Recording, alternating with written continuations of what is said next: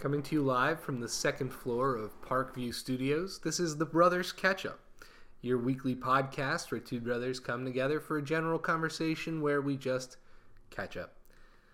This week, usually we would start with football. Don't want to do that. I don't know if you do. You didn't introduce me, so I'm not even here. Well, I didn't introduce me either, so who knows who we are. Oh, God. I'm Sal. Frankie? the Ozzy Brothers. Idiot. Alright. Yeah, football's not crazy interesting to me today. We played the best team in football. We lost. Almost didn't lose, but we did. We were really hurt. Now our playoff chances are tough. It's still in our hands, but there's no need to dwell on it. I think that obviously we were the inferior team in this game, so there's no reason. If we had better players, we would have won. I said it last week. I'll say it again.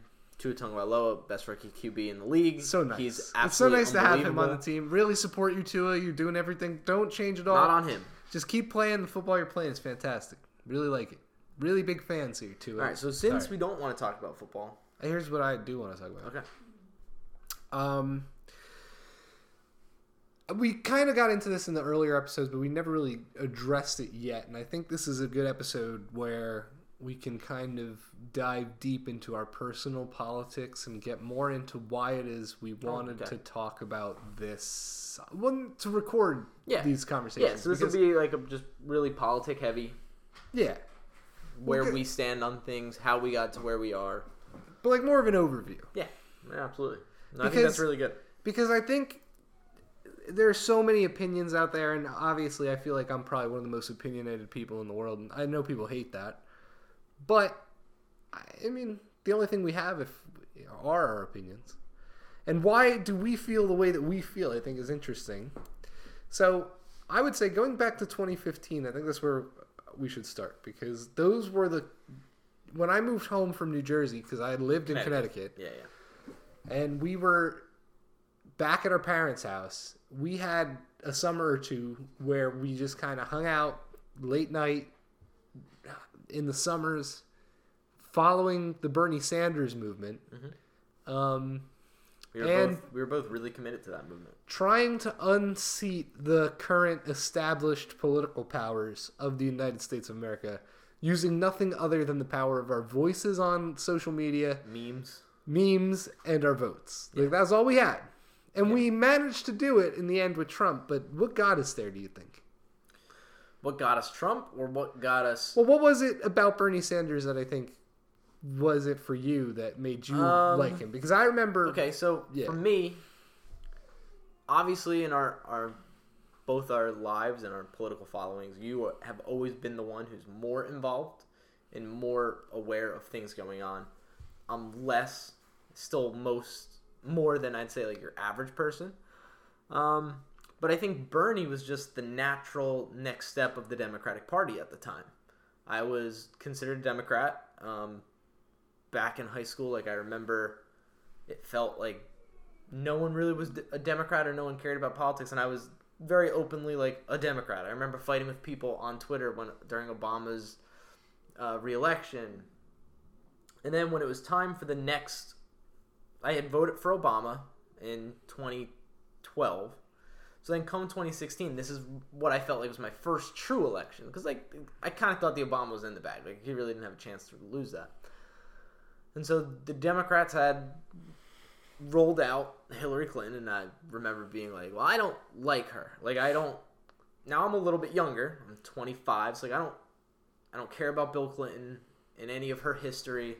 All I know from her is the things I know, and plus like her time as Secretary of State, and then a few books I've read, like Clinton Cash, that go into all her dealings.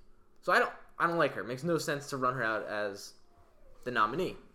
Then there was Bernie Sanders, someone who felt like, so far in my lifetime, there's only been two politicians, maybe three, who have felt like they've talked to me. Yeah. Bernie Sanders in 2016, one of them, and then Trump. The third, maybe Tulsi. Tulsi kind of talks to me. Love Tulsi. But Bernie, it felt like Bernie was speaking to me and to all the people who felt like me, right? Like, we're Democrats.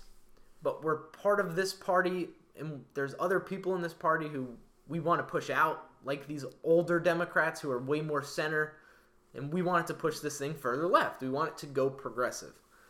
Bernie was going to offer that. He was going to offer the universal health care. He was going to offer an answer to college and just a few different things. And it was exciting. And it felt like this was the new direction that the Democratic Party was going to go. Yeah. And they eventually, I mean, looking back, they did go that way. But they went more heavy in the social justice aspect than the policy aspect so far. But even still, I think the Bernie Sanders 2016 populism came out of direct response to what the Obama administration was.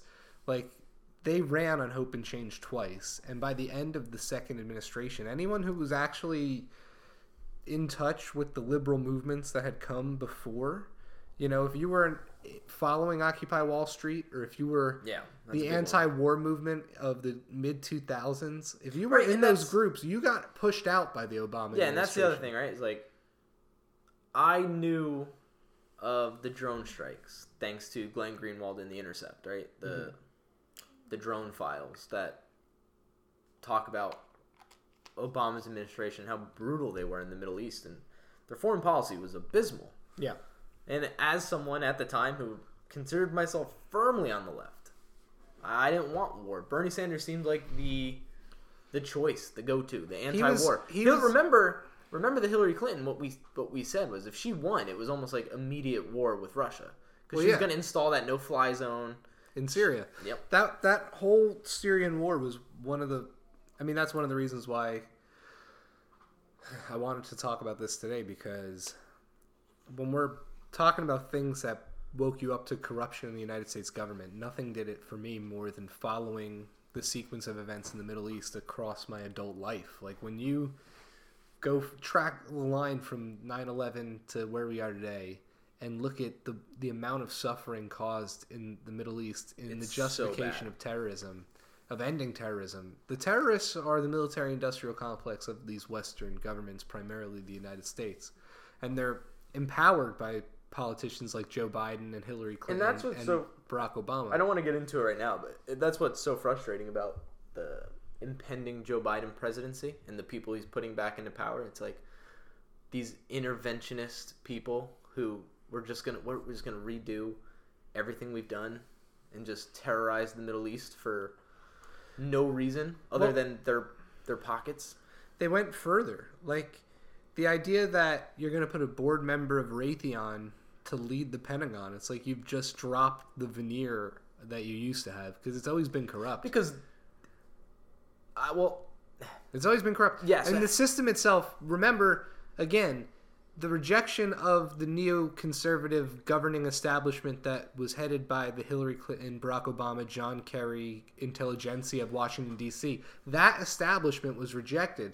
They were the ones who were benefiting and building this lobbying mechanism that completely disregards the actual will of the people in favor of corporate profit and big corporations and industries. Which is why, if this election stands, they can drop that veneer. Well, they already are. Because it doesn't matter anymore. Yeah, because they have now cemented themselves.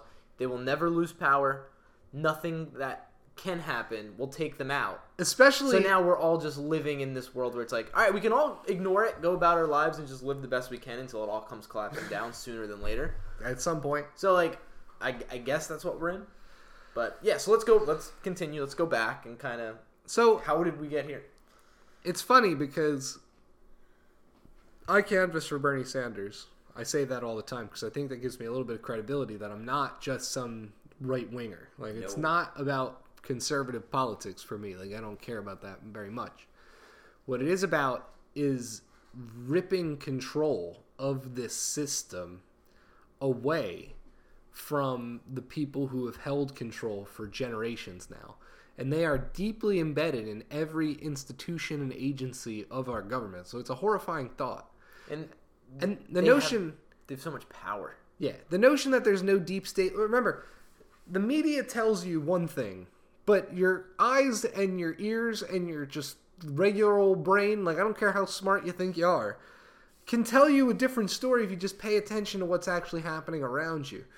The media is an extension of this apparatus of control that keeps people oblivious to the actual atrocities that are being committed in our name. Well, look at what's going on right now with the Hunter Biden laptop. This is horrifying. It's crazy. We were talking about this 3 weeks before the election. Yeah. And everyone was calling us crazy. You're a nutshell. And now here we are after the election. Oh, yeah, Biden's under investigation. And it's all real. And it's like, this is what we were saying. Well, and the media ran cover for it so they could get him in and win, and now it's too late. And I don't know if it's just they're so disjointed that they can't keep it under wraps long enough to make it so that they can actually get to inauguration before it all spills out, or if they really don't care and they do want Kamala Harris to be in office. But Kamala Harris is implicated in a lot of this stuff. Shit. You can say shit. I know. But she's implicated because look at the stuff that's coming out with China, which we've been talking about for years. Remember, Fang. The Awan brothers scandal broke before the 2016 election, and I was like a lunatic. Like, they have Pakistani spies working in the IT department of the Democratic wing of Congress. This can't stand. And 4 years went by. Nothing happened. And it's fine. So, like, we're okay with a lot of shit. We're willing to put up with a lot of shit. Then Dianne Feinstein gets busted. Her limo driver and personal assistant for 20 years is a Chinese spy. Okay, that's fine. That's fine. No big deal. Eric Swalwell, for years, dating a Chinese spy. Her father and brother are still friends with her on Facebook. This week, after the story breaks, they're liking pictures of her. She is very pretty. Because it doesn't they matter. Don't care. But it's blatant at this point. Because they know there's half of this country they will defend them. They won't question them, and they have them under their finger, and they're asleep at the wheel. And it's always a right-wing conspiracy. They're being led to slaughter, and they're smiling about it. And laughing. Meanwhile, people like us are trying to just... I'm not even trying to change anything. I would love for someone on the other side to just open your eyes to it and tell me, instead of just calling me a Nazi, a racist, a right-wing conspiracy theorist, any of those names, let's just address what's actually happening. But it never happens. No one will actually address it. And it's on both sides of the aisle. Like, the issue is on both sides of the aisle. But at the same time, it's the California Democrats right now that are caught up in this ring. And who's a bigger California Democrat than Kamala Harris, Nancy Pelosi? Like, the center of the Democrat Party are the politicians coming out of California. Yeah. So if the Chinese Communist Party is compromised, we keep jumping. It makes sense. We keep jumping back to now we're in the current day. So let's keep going back. Let's go back. Back to Bernie. You canvass for Bernie. Yes.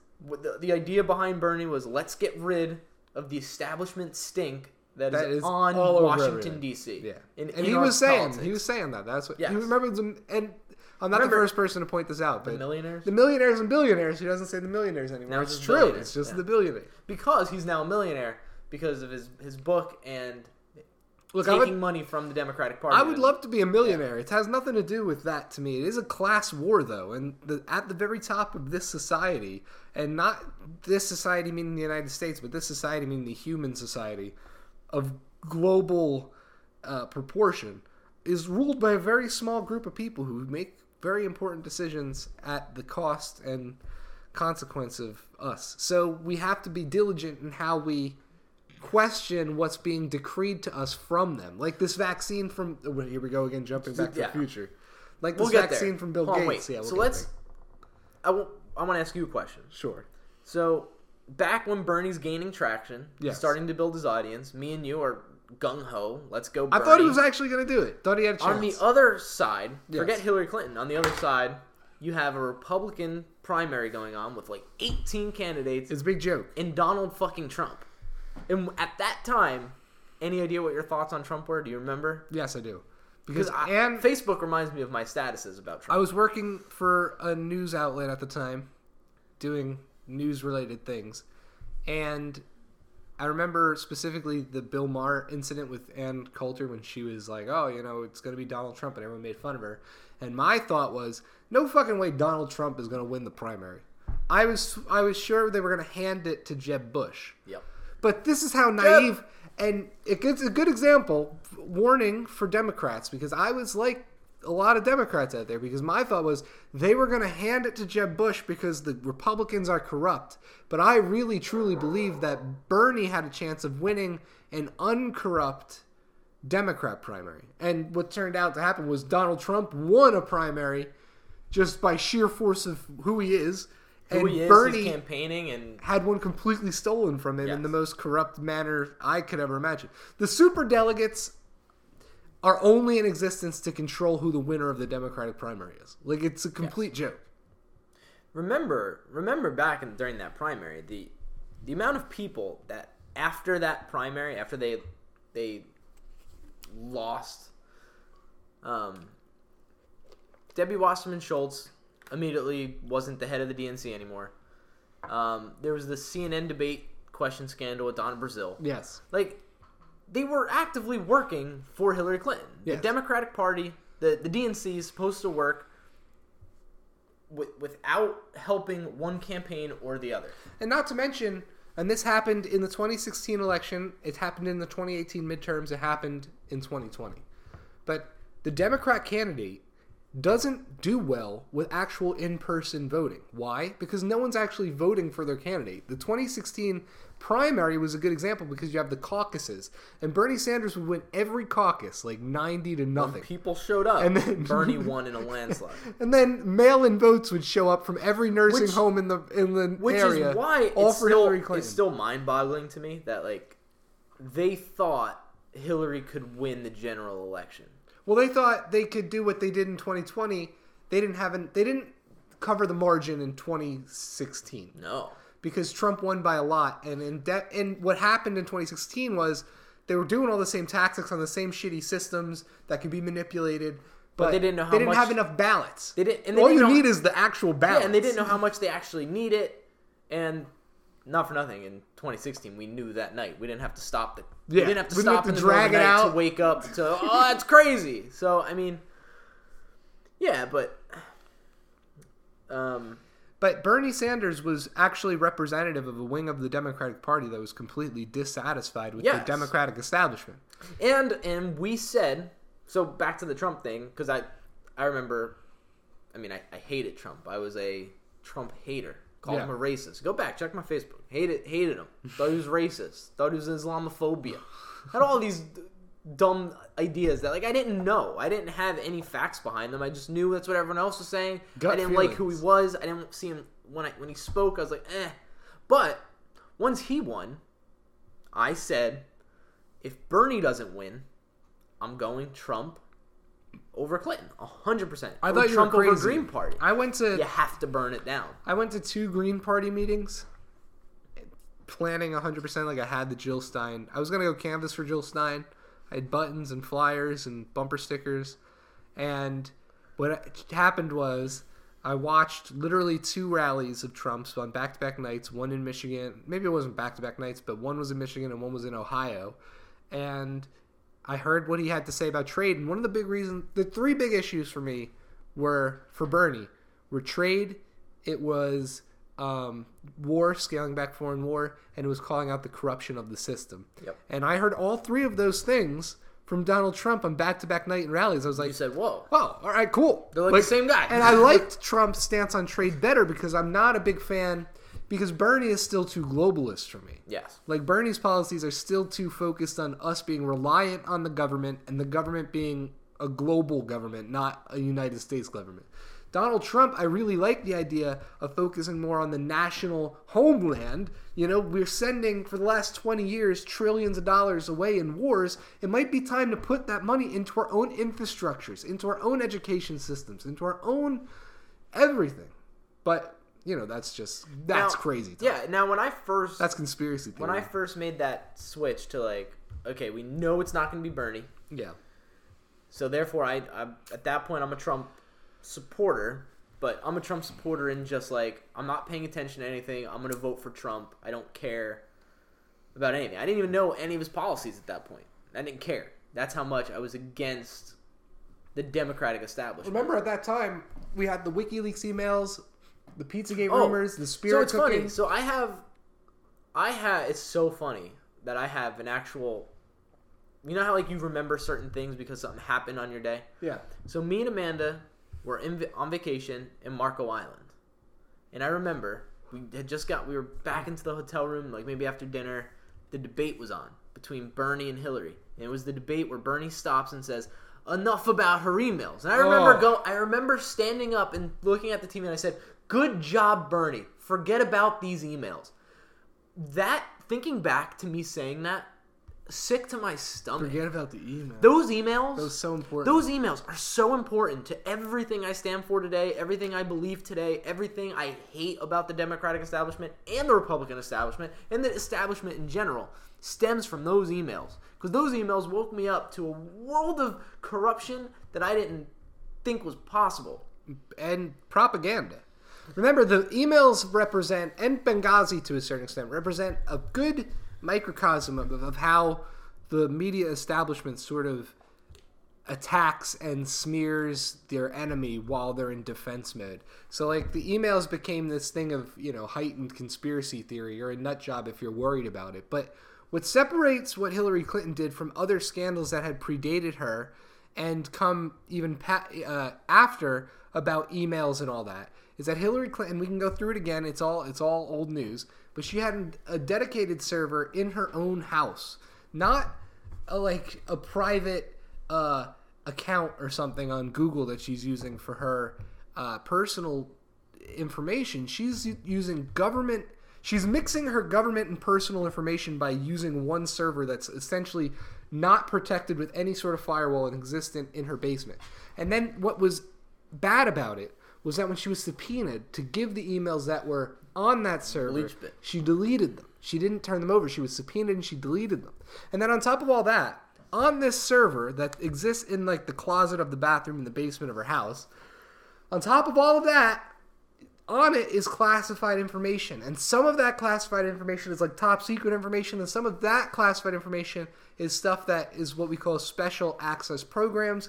Special access programs that only exist in the hard copy. They're not even digitized. So it takes a deliberate effort to get those things from a SCIF where they're protected under your fiance has, I don't even know how much I'm allowed to say about it, but she has some kind of clearance. She has a security clearance. And she knows what it means to work with information that's kept in and around a SCIF. Correct.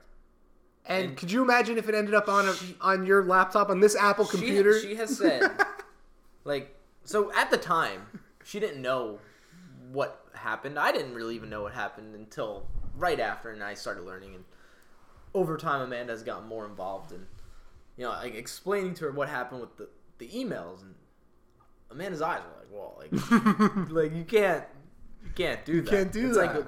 It's a no-no. It's a big no-no. But if it were anyone else, they'd be punished to the full extent of the law, which is very 100%, severe. 100%. And because it was Hillary Clinton, she wasn't punished at all. And she was the Secretary of State, and it was the most top secret information. So I have to believe that that's deliberate. So what's important here about the emails, besides them showing that she mishandled classified information, besides the things that were in the emails that led us to question a bunch of things, it's also the start of Russia. The emails. That was the spin. That was what they all right. Russia did Hillary's caught with these emails. Russia did it. That was their answer. Well, 4 years later, you know who was in the news recently this past week? I know we're jumping to the present, but no, who? Take a wild guess. Julian Assange. No, but good guess. But he was also Donald Trump pardoned Julian Assange. Julian Assange had his extradition hearing, but that's not what I was referencing. Seth Rich, because the FBI came out and said that I wasn't sure if we were going to talk about Seth Rich. The FBI 4 years later. Listen to how this is why I'm telling you, man.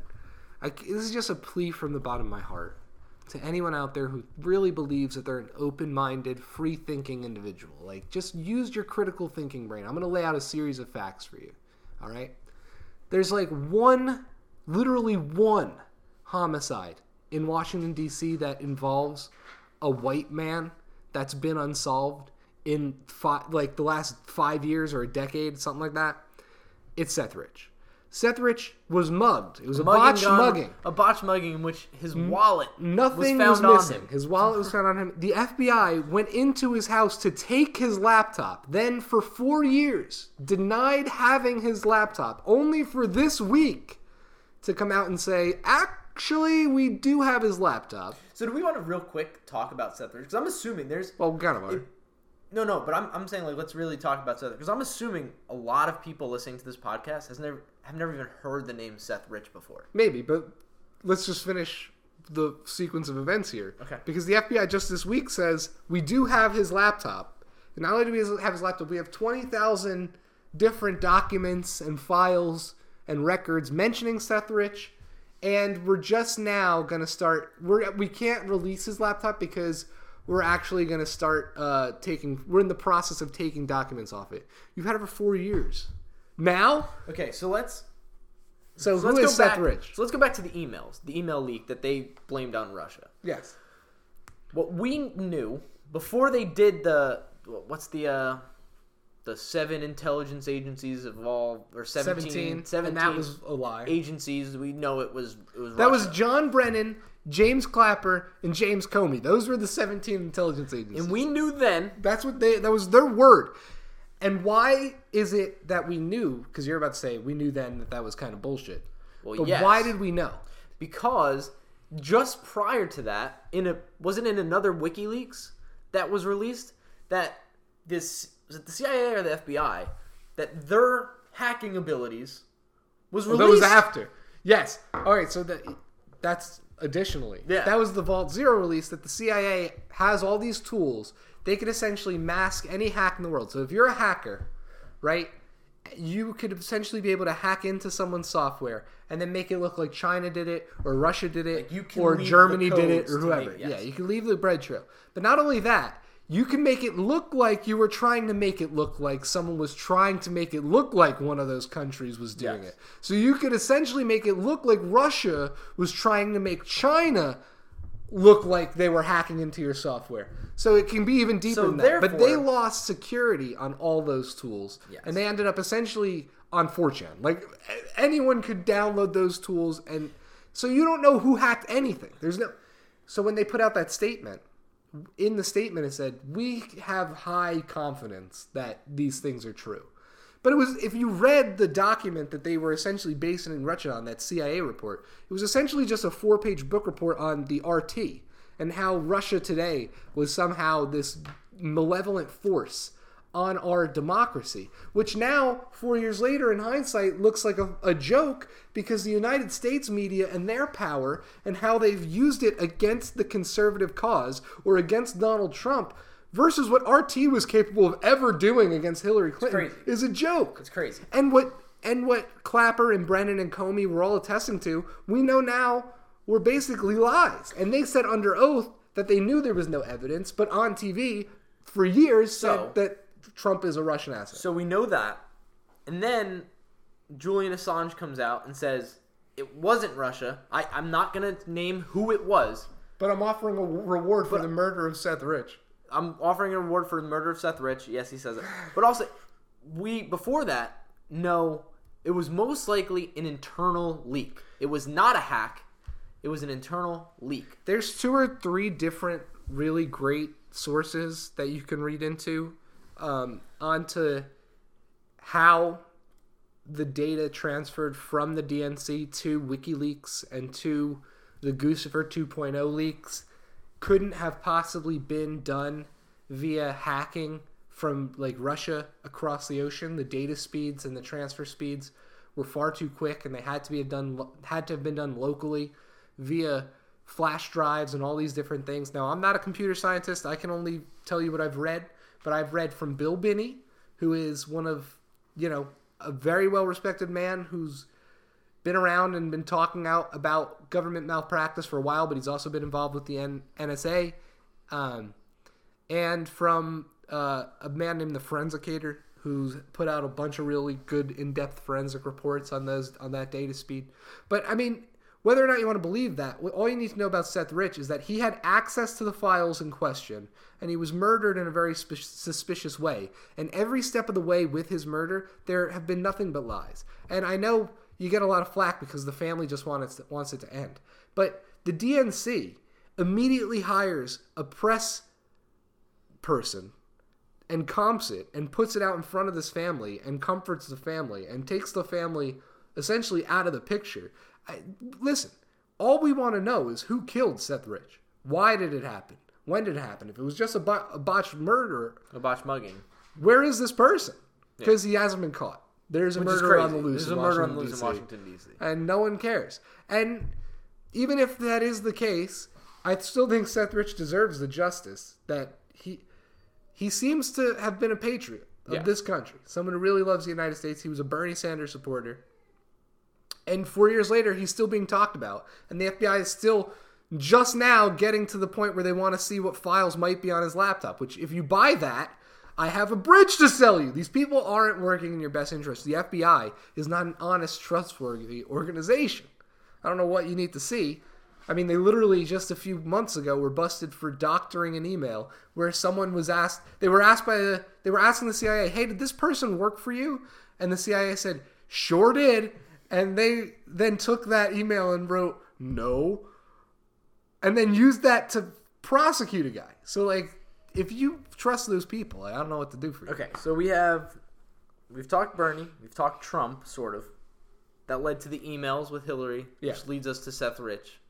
And then we got to Trump because Trump, everyone kind of felt that Hillary Clinton was corrupt, and they knew that the 8 years of the Obama administration were basically lies. It was hope and change, but it wasn't. It was more of the same.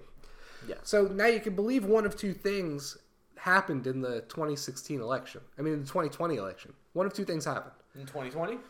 In 2020. Either Donald Trump was so unliked by everyone that in 4 years he went from historic upset to another historic upset the other way, in spite of all the promises he made, in spite of all the rallies and the numbers of people that are willing to turn out and march for this person all across the country, in spite of the margins he won in states like Ohio and Florida and Iowa, in spite of all that, he lost to Joe Biden. In spite of Joe Biden received more votes in the history of American politics. More than Barack Obama. More than Obama. He won 8 million more votes than Barack Obama. He lost 400 more counties across the country than Barack Obama. Barack Obama, I believe, won 800 counties across the country. I believe Joe Biden won like 450 counties across the country. That's crazy. But he won the three most important counties in the country. Therefore, Atlanta, you Detroit, lost. We have to accept that. No fraud. That's the one thing. Or you could believe that this was, a massive theft. But it's one of those two things at this point. And the idea that people went out and voted for Joe Biden you have to take into account that people know who Joe Biden is, and they rejected him already 4 years ago. This is something that is really unprecedented in American politics. It's not like Joe Biden is a liked figure. He ran for president 3 times and lost. He was the vice president to Barack Obama, but Barack Obama's legacy was really tarnished with the loss to Donald Trump in 2016. So if you can't square the circle, then you have to look to the rule changes that took place leading up to the election and the behavior of the media leading up to the election. So, people really upset me when they start to dishonestly say things like prove it in court or there's no evidence or all these things, when all I need to tell you is that the playing field wasn't fair. And you know it's not fair, and you don't care that it's not fair because it benefits you. And that's fine, but I've been saying this to Rachel for weeks. I feel like I'm being held hostage and in a propaganda state, which I am. But, it'd be better if my captors would just be honest with us and be like, look, we have all the power. There's nothing you can do. Stop fighting. You're in a jail cell. This is it. Stay here. There's nothing you can do about it. Don't piss down my leg and tell me it's raining, though, because that is driving me nuts. This idea that if I can't prove it in court that it didn't happen. Then it didn't happen. But reality is, the media never censored a story in American history leading up to a presidential election until the Hunter Biden laptop. And here we are 6 weeks later, or 5 weeks later. And they're like, oh, this is happening. Because it's last ditch, right? This is the last ditch effort. It was, if we lose here, that's it. We're never getting back in power.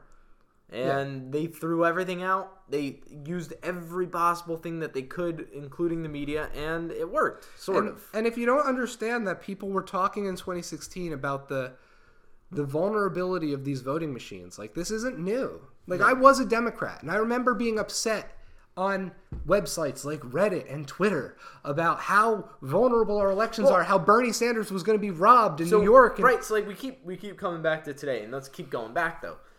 These aren't new things. After the election of 2016, and leading right up into the election at this point, at what point did you go full blown like, well, not only am I not voting for Jill Stein, I'm happily voting for Trump. I'm going to consider myself a Trump supporter. Is that pre-election? Was that after? The day I went and voted and pressed that button, I felt so much pride. I was so certain it was the right thing to do. It felt like I feel like freedom, baby. It didn't feel like freedom. I don't want, at the risk of this sounding hyperbolic, like it felt like saving the country. Yeah. And I truly, truly feel that way. Still to this day, I feel that way. And I felt that way in 2020 even more so, when I thought I didn't think I was. But when I went into that voting booth in 2020 in Florida on a paper ballot and actually circled, filled in that bubble, how good it felt. And here we are in this situation. But yeah, I remember being on Reddit, on Twitter, and just being able to be talking about politics, about Bernie, what's going on, and then making that switch and talking with Trump supporters, and how good it felt. And like, we were fighting for a cause. We knew that the other side was completely corrupt and they had lost all sense of dealing with that corruption. Like, they didn't care. The Hillary Clinton wing of the Democratic Party isn't anything other than a power broker for the world stage. Like, what the foundation does, who they accept money from, then what they do in exchange for the donations they get are documented over a long time now. Well, that book... So the fact that she was going for president was a slap in the face. And it's a slap in the face that Joe Biden is up, because what Hunter Biden does, like, I get it. It's so hard for people to believe, maybe because it's so obviously corrupt, they don't want to believe that someone would be so corrupt. But simply trading in on your parents' name is corruption. That's it. And that's what Hunter Biden is on record saying he did. So the difference between when people say, but look at Don Jr., look at Ivanka. Ivanka has business in China. Ivanka Trump has a business, like an actual business. Hunter Biden's business is being the son of Joe Biden. And it's throughout the entire Biden career. And it's not just his son, it's his entire family. You know what really pisses me off? Going back to like the 2016 election, like right before the election. And people being given the choice of like Trump and Hillary, right? And there was a lot of people who I thought were going to go Trump that didn't. And they stayed with Hillary. And then for the past 4 years, they've just stuck by the Democrat side. And it's crazy to me. Lawrence Lessig, who's a brilliant mind, he has that TED Talk about what's the problem with the election. And he talks about how the election doesn't work. And the system doesn't work. And until we get money out of politics, none of our causes matter. Whether that causes climate change, universal health care, protecting our borders, any of that. But how Trump becomes a bigger threat. And my theory on that is this person, along with so many others, we're given the opportunity of like, all right, put your money where your mouth is, leave, risk it for your country. Then now is your chance. If you want to end what you say you want to end, vote for Trump. Vote for Trump. And they didn't, because they love their captors and they refused to leave them. But I think that there's honestly people who think that Trump is some sort of evil, actual monster. Yes. But even if but my argument to those people from the beginning were always that even if Donald Trump were the monster you think he is, he's being sent in alone to a place where everyone there are also monsters. So like, it's fine. Like, give this guy a chance at those people. Let them fight it out. And that's what these 4 years have been. That's why I love him so much. Yes. Because he fights these people who I hate, who have, again, my captors. The government in this situation, if you're an American citizen, I really honestly believe on both sides of the aisle, conservative, Democrat, you have very few allies in government that are working for you. They are working actively to sell you out to make themselves rich all the time. Very often, very frequently. And in collective, the overwhelming when the overwhelming majority of the decisions our politicians are making are for the benefit of lobbyists rather than the American people, over the last few decades, it's resulted in the middle class being gutted. It is a class war on you. Which is so scary to me, as like how fast these people want it to get rid of Trump and put those same people back. What? Yeah, it's Why? crazy. No, why? Trump was good. What happened in the past? Take COVID out of it, because I fucking can't stand it. So take COVID out of it and just talk about before COVID what Trump was doing. What was wrong with Trump's America? No. What didn't you like? No. You didn't like your 401k growing? Yeah, that must suck. The peace deals. You didn't like the peace deals in the Middle East? You didn't like not starting new wars? You didn't like record low unemployment for black Americans? You didn't like millions of jobs coming back into this country? Patriotism. You didn't like that? But what you do like is electing someone who's already in the pocket of a foreign country, who's not going to work for you, who's going to get us right back into the Paris Climate Agreement and all the TPP, all that shit. Let's go right back into that. Let's continue to just sell ourselves out and turn into a fucking wasteland of socialist ruin. So that the globe can be controlled by China. And meanwhile, hey, let's throw a pandemic into it. And while we have people panicking and begging for us to protect them, we will install these measures to lock them down and to beg us for security in mass vaccinations. So you're asking for it. These people are asking for it. Many people are. And it's so frustrating. And I keep, like there's that saying of, the president really can't do much, and, it's only 4 years or 8 years, then not anymore, right? Like, I think that's gone. Gone are the days where it's like, all right, our guy lost, let's just We're at war with ourselves. We're at war. We're at war right now. We have been for a long time, but we are currently at war with so ourselves. at each other. Yeah. And it's a political war. It's a boiling point. But there are places around the country right now where it is turning hot. It's been hot in Seattle. It's been hot in Portland. It's getting hot in D.C. Like it's hot on the ground in places where sides are clashing in the streets, where people really don't like each other right now. Do you know why? Do you know why? Because you cheated. No, well, our guy. Wait.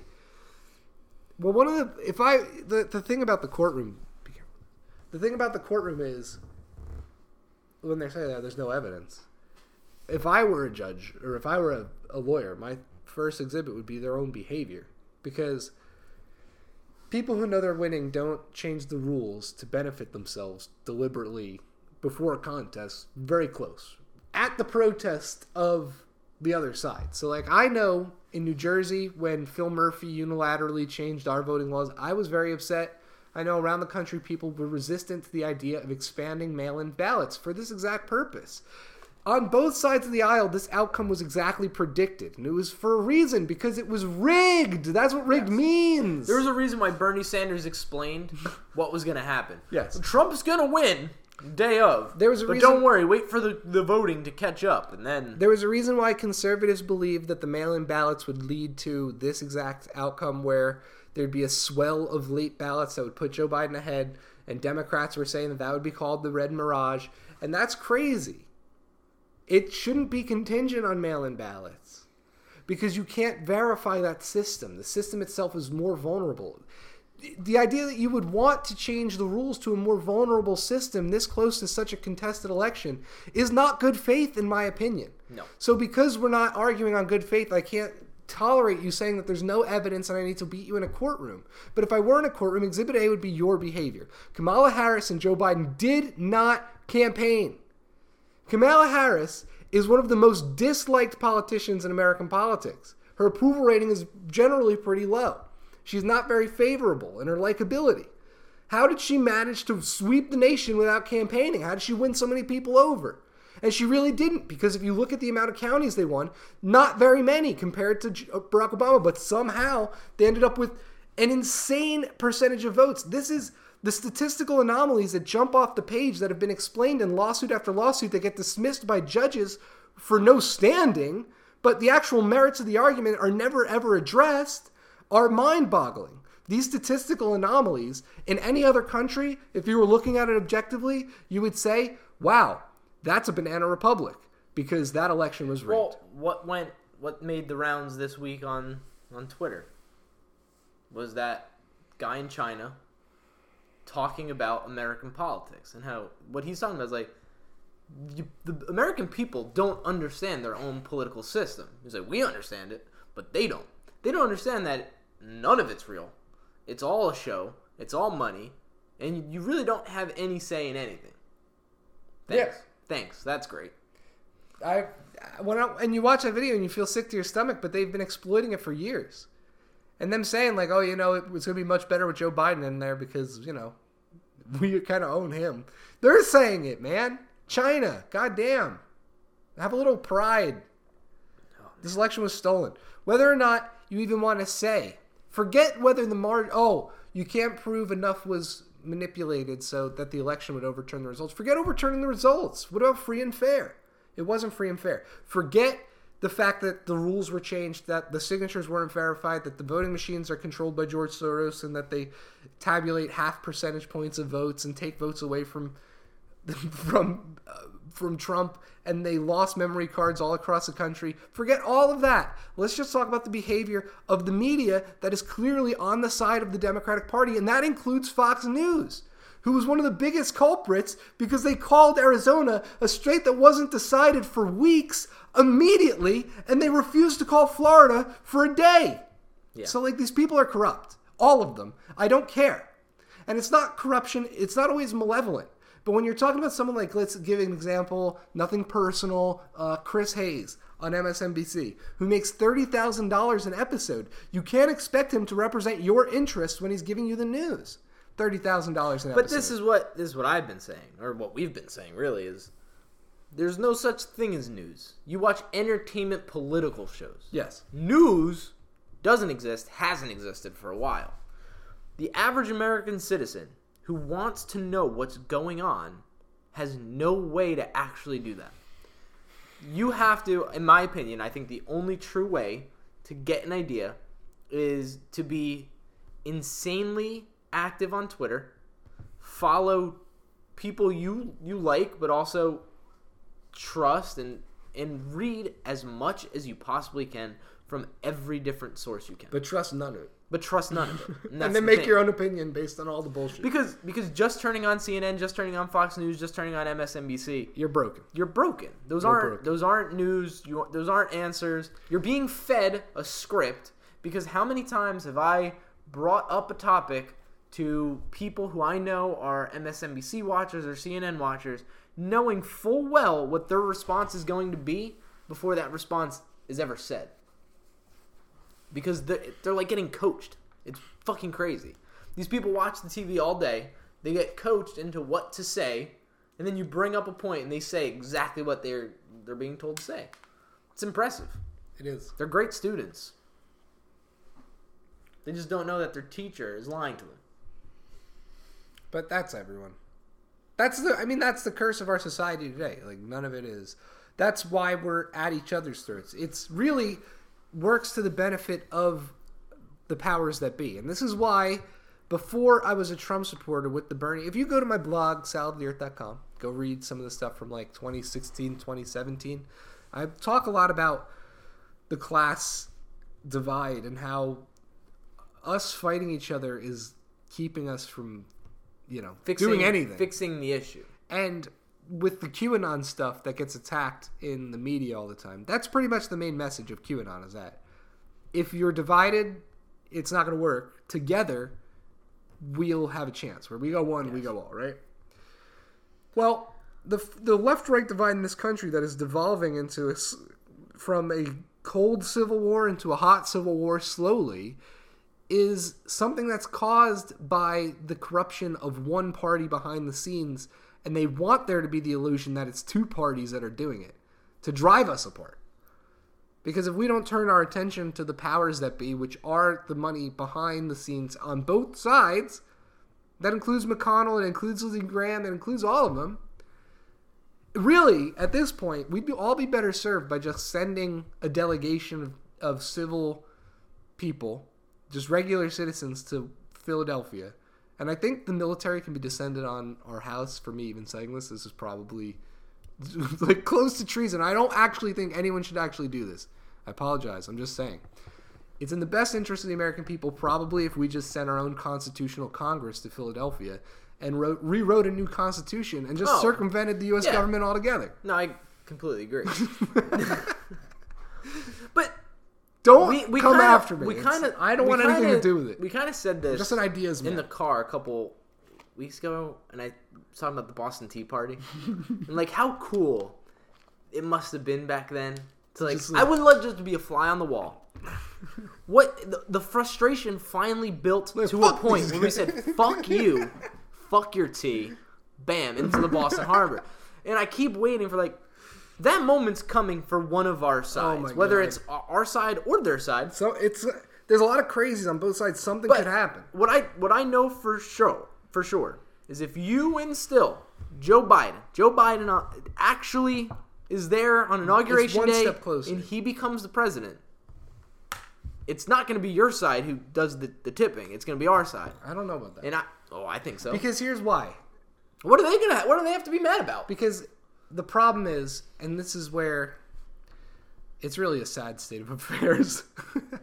The left and right in this country the left doesn't identify necessarily with Joe Biden either now at this point. Like the fringe progressive left of AOC. Look what Black Lives Matter tweeted. The actual Black Lives Matter account.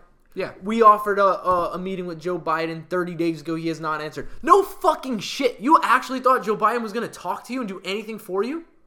Do you guys pay any attention to what's going on? No, you just get angry and bitch. And that's not Black Lives Matter getting angry and bitch. That's the left. They get angry and bitch. But see, here's the thing, though. We're still opposed on left and right, but there's also a center divide. So, we're all just kind of pitted against each other now. If it splits, it's going to split down the middle, and you have China's intervention, which also factors in. So you have all these different competing elements. There's really no chance for an actual hot war to actually develop in any meaningful way. Because if I were China, I would just invade Alaska. But it doesn't matter. And then we got a Fallout 4 situation going, because then the nukes... No. Hold on. Dig your bunkers. You're missing the point. And not the point. That's not the word. You're missing the reset button. You're missing the big green button that's in the middle that we all ignore and Trump's haven't been talking. No. Oh. Not even that. The big thing we've all been ignoring forever. Okay. Fucking aliens, man.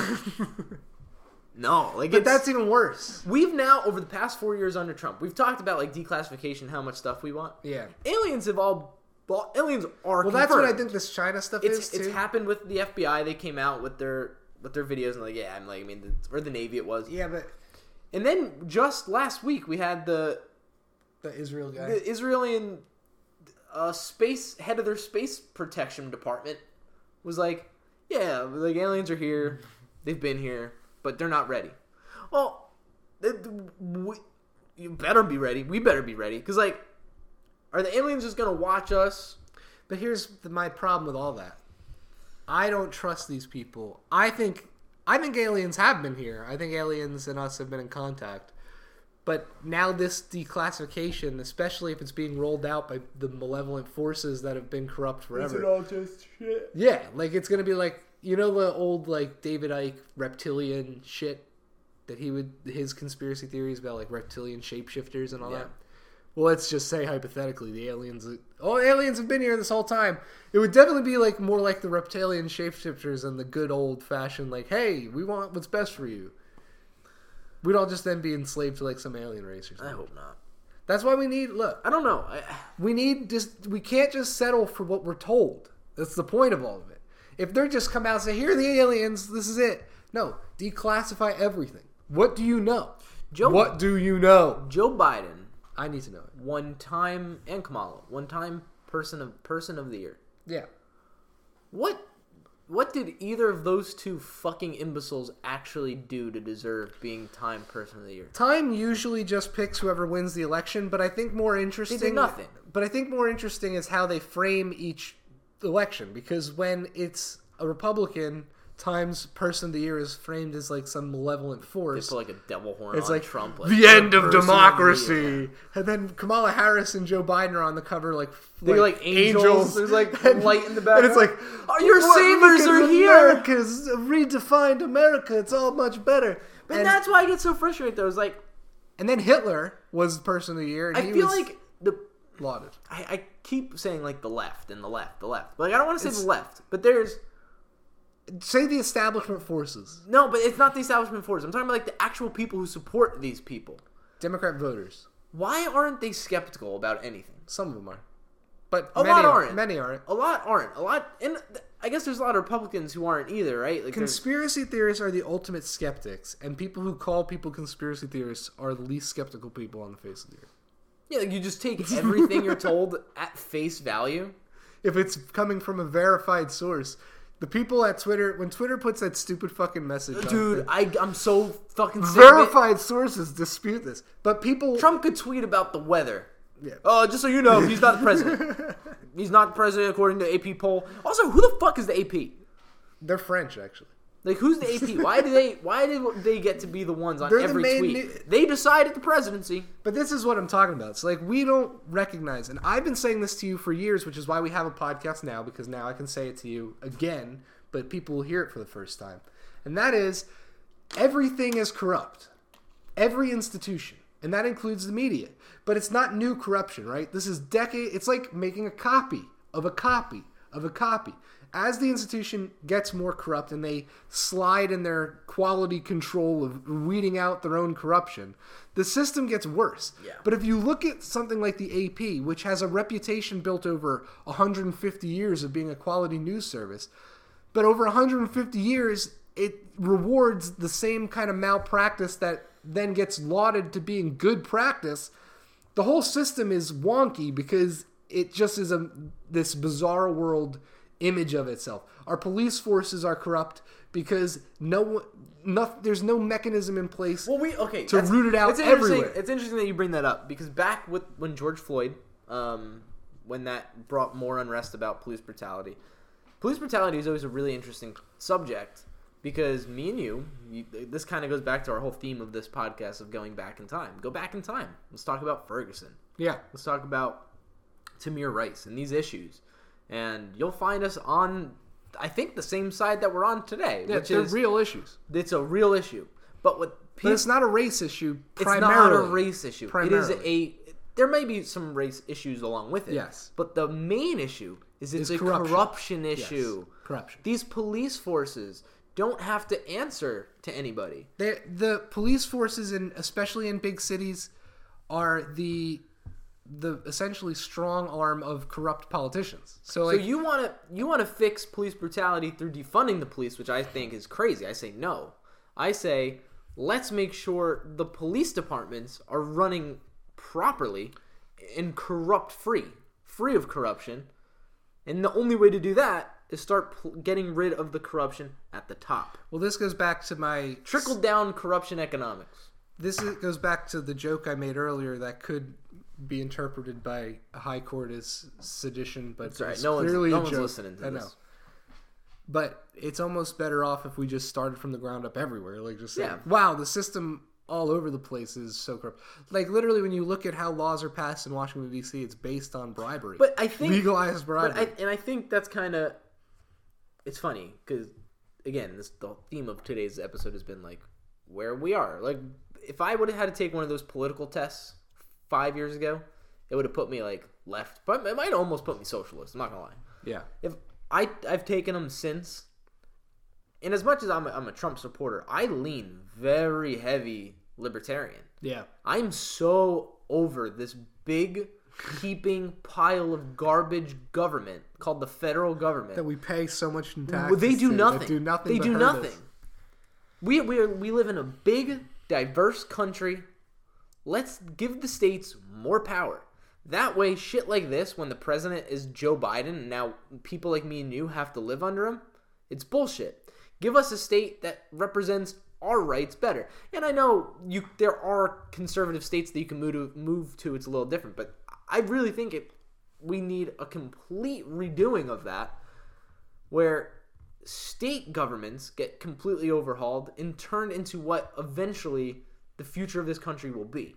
Well, then when you look at the Texas lawsuit that got rejected by the Supreme Court and the response to it from the Republican Party, it sounds like we're headed to I've been saying about civil war, and I made jokes on my Facebook about... peaceful split. Amicable divorce. Yeah. But the Republican Party of Texas put out a statement that essentially implied that they were willing to secede. Yeah. I mean, this is you're getting. But Texas has tried that before. But this time, I think they're going to have a lot more support. But it doesn't matter about any of that. All that matters is the moment that we're in is giving you signs. Back in 2016, I don't know if you took it from somewhere, if you read it, or if you coined it on your own, but you talked about crisis points. Yeah, definitely. And how 2016, you can go back and look at other crisis points, but 2016 was a big crisis point. Yeah. Now, we thought that the Trump election was kind of a big turning point, was going to lead. I'll be honest. I still think it is.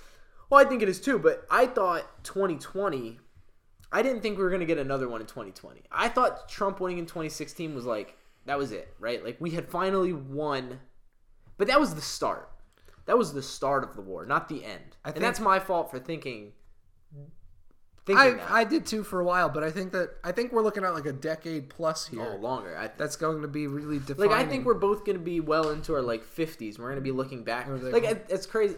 I don't want that to sound hyperbolic, but I think we're going to be looking back at this time, going like, "Wow, we figured out. We lived through like the great changing of our society." Yeah, I think so too. Because I really believe one way or another. I've been really, back in 2016, we were like really into. You were showing me all those good TED Talks. Yeah. So I've been going back and watching them. I just watched another one, the Jared Diamond, about societies and when societies die. I love that one. That's a great one. When the Vikings ran out of tools. Yeah, like we are at the end I think of this society. I think this society has gone as far as it goes, but I don't think it ends with the end of the human race. I think we just evolve and we move. We move on to the next thing because this isn't working. And I say this all the time. Look at, like, Europe and how old their establishments are. They've been at it as a country for a really long time. America's really young. We're an infant compared to a lot of these other countries. And this is our first go at it. We put together the Constitution. We put together the Bill of Rights and said, hey, this is how we're going to... Let's try it. This is what we're going to do. We are going to be our own nation. And it was awesome. And it really worked. And we were a global superpower for everyone to look at and say, hey, that's what we're striving to be. We took people's refugees, right? Immigrants wanted to come to America, the land of the free. And now corruption has ruined it because that's what happens to any good thing. This is why we can't have nice things. And the next thing now needs to happen, which is something new. Well, America 2.0. I think that with Joe Biden, you're kind of... But that's the wrong way. There's like a fork in the road, right? Well, There's like... No, because here's what I'm going to say. I think that when Trump won in 2016, remember I was saying like, oh, we're going towards World War III. That's going to be the end goal if Hillary gets in office. I didn't even give Trump a chance really until Election Day, and I really wanted him to win. But with Joe Biden, I don't think we're looking at World War III because I don't think there's a need for China and the United States to fight a war. I think we're in it. We're going to fight ourselves. You posted that TikTok yesterday. I think you nailed it. That girl, girl nailed it. Yeah. There's a girl on TikTok. She might be like 25 at the oldest. Maybe. But that's my point too. Like this is it. Like this is what it is. So if Joe Biden, we're fighting a war. If Joe Biden gets in, it's the last hurrah. Like that's it. Because then the policy will shift towards the globalists. 4 years to just shift the U.S. policy towards a more globalist society is all they'll need to solidify their power, especially if they're stealing elections. Maybe. So, and if we fight each other, if it does turn into an actual civil war, I think that's kind of what they want, right? Even better for China. Do they care? Like, does Joe Biden no have any care that if we fight it out? No. Good for us. Good for him. I mean, that's where we're at. That's the whole theme of this podcast is where we're at today. That's a fun one. We were all over the place there.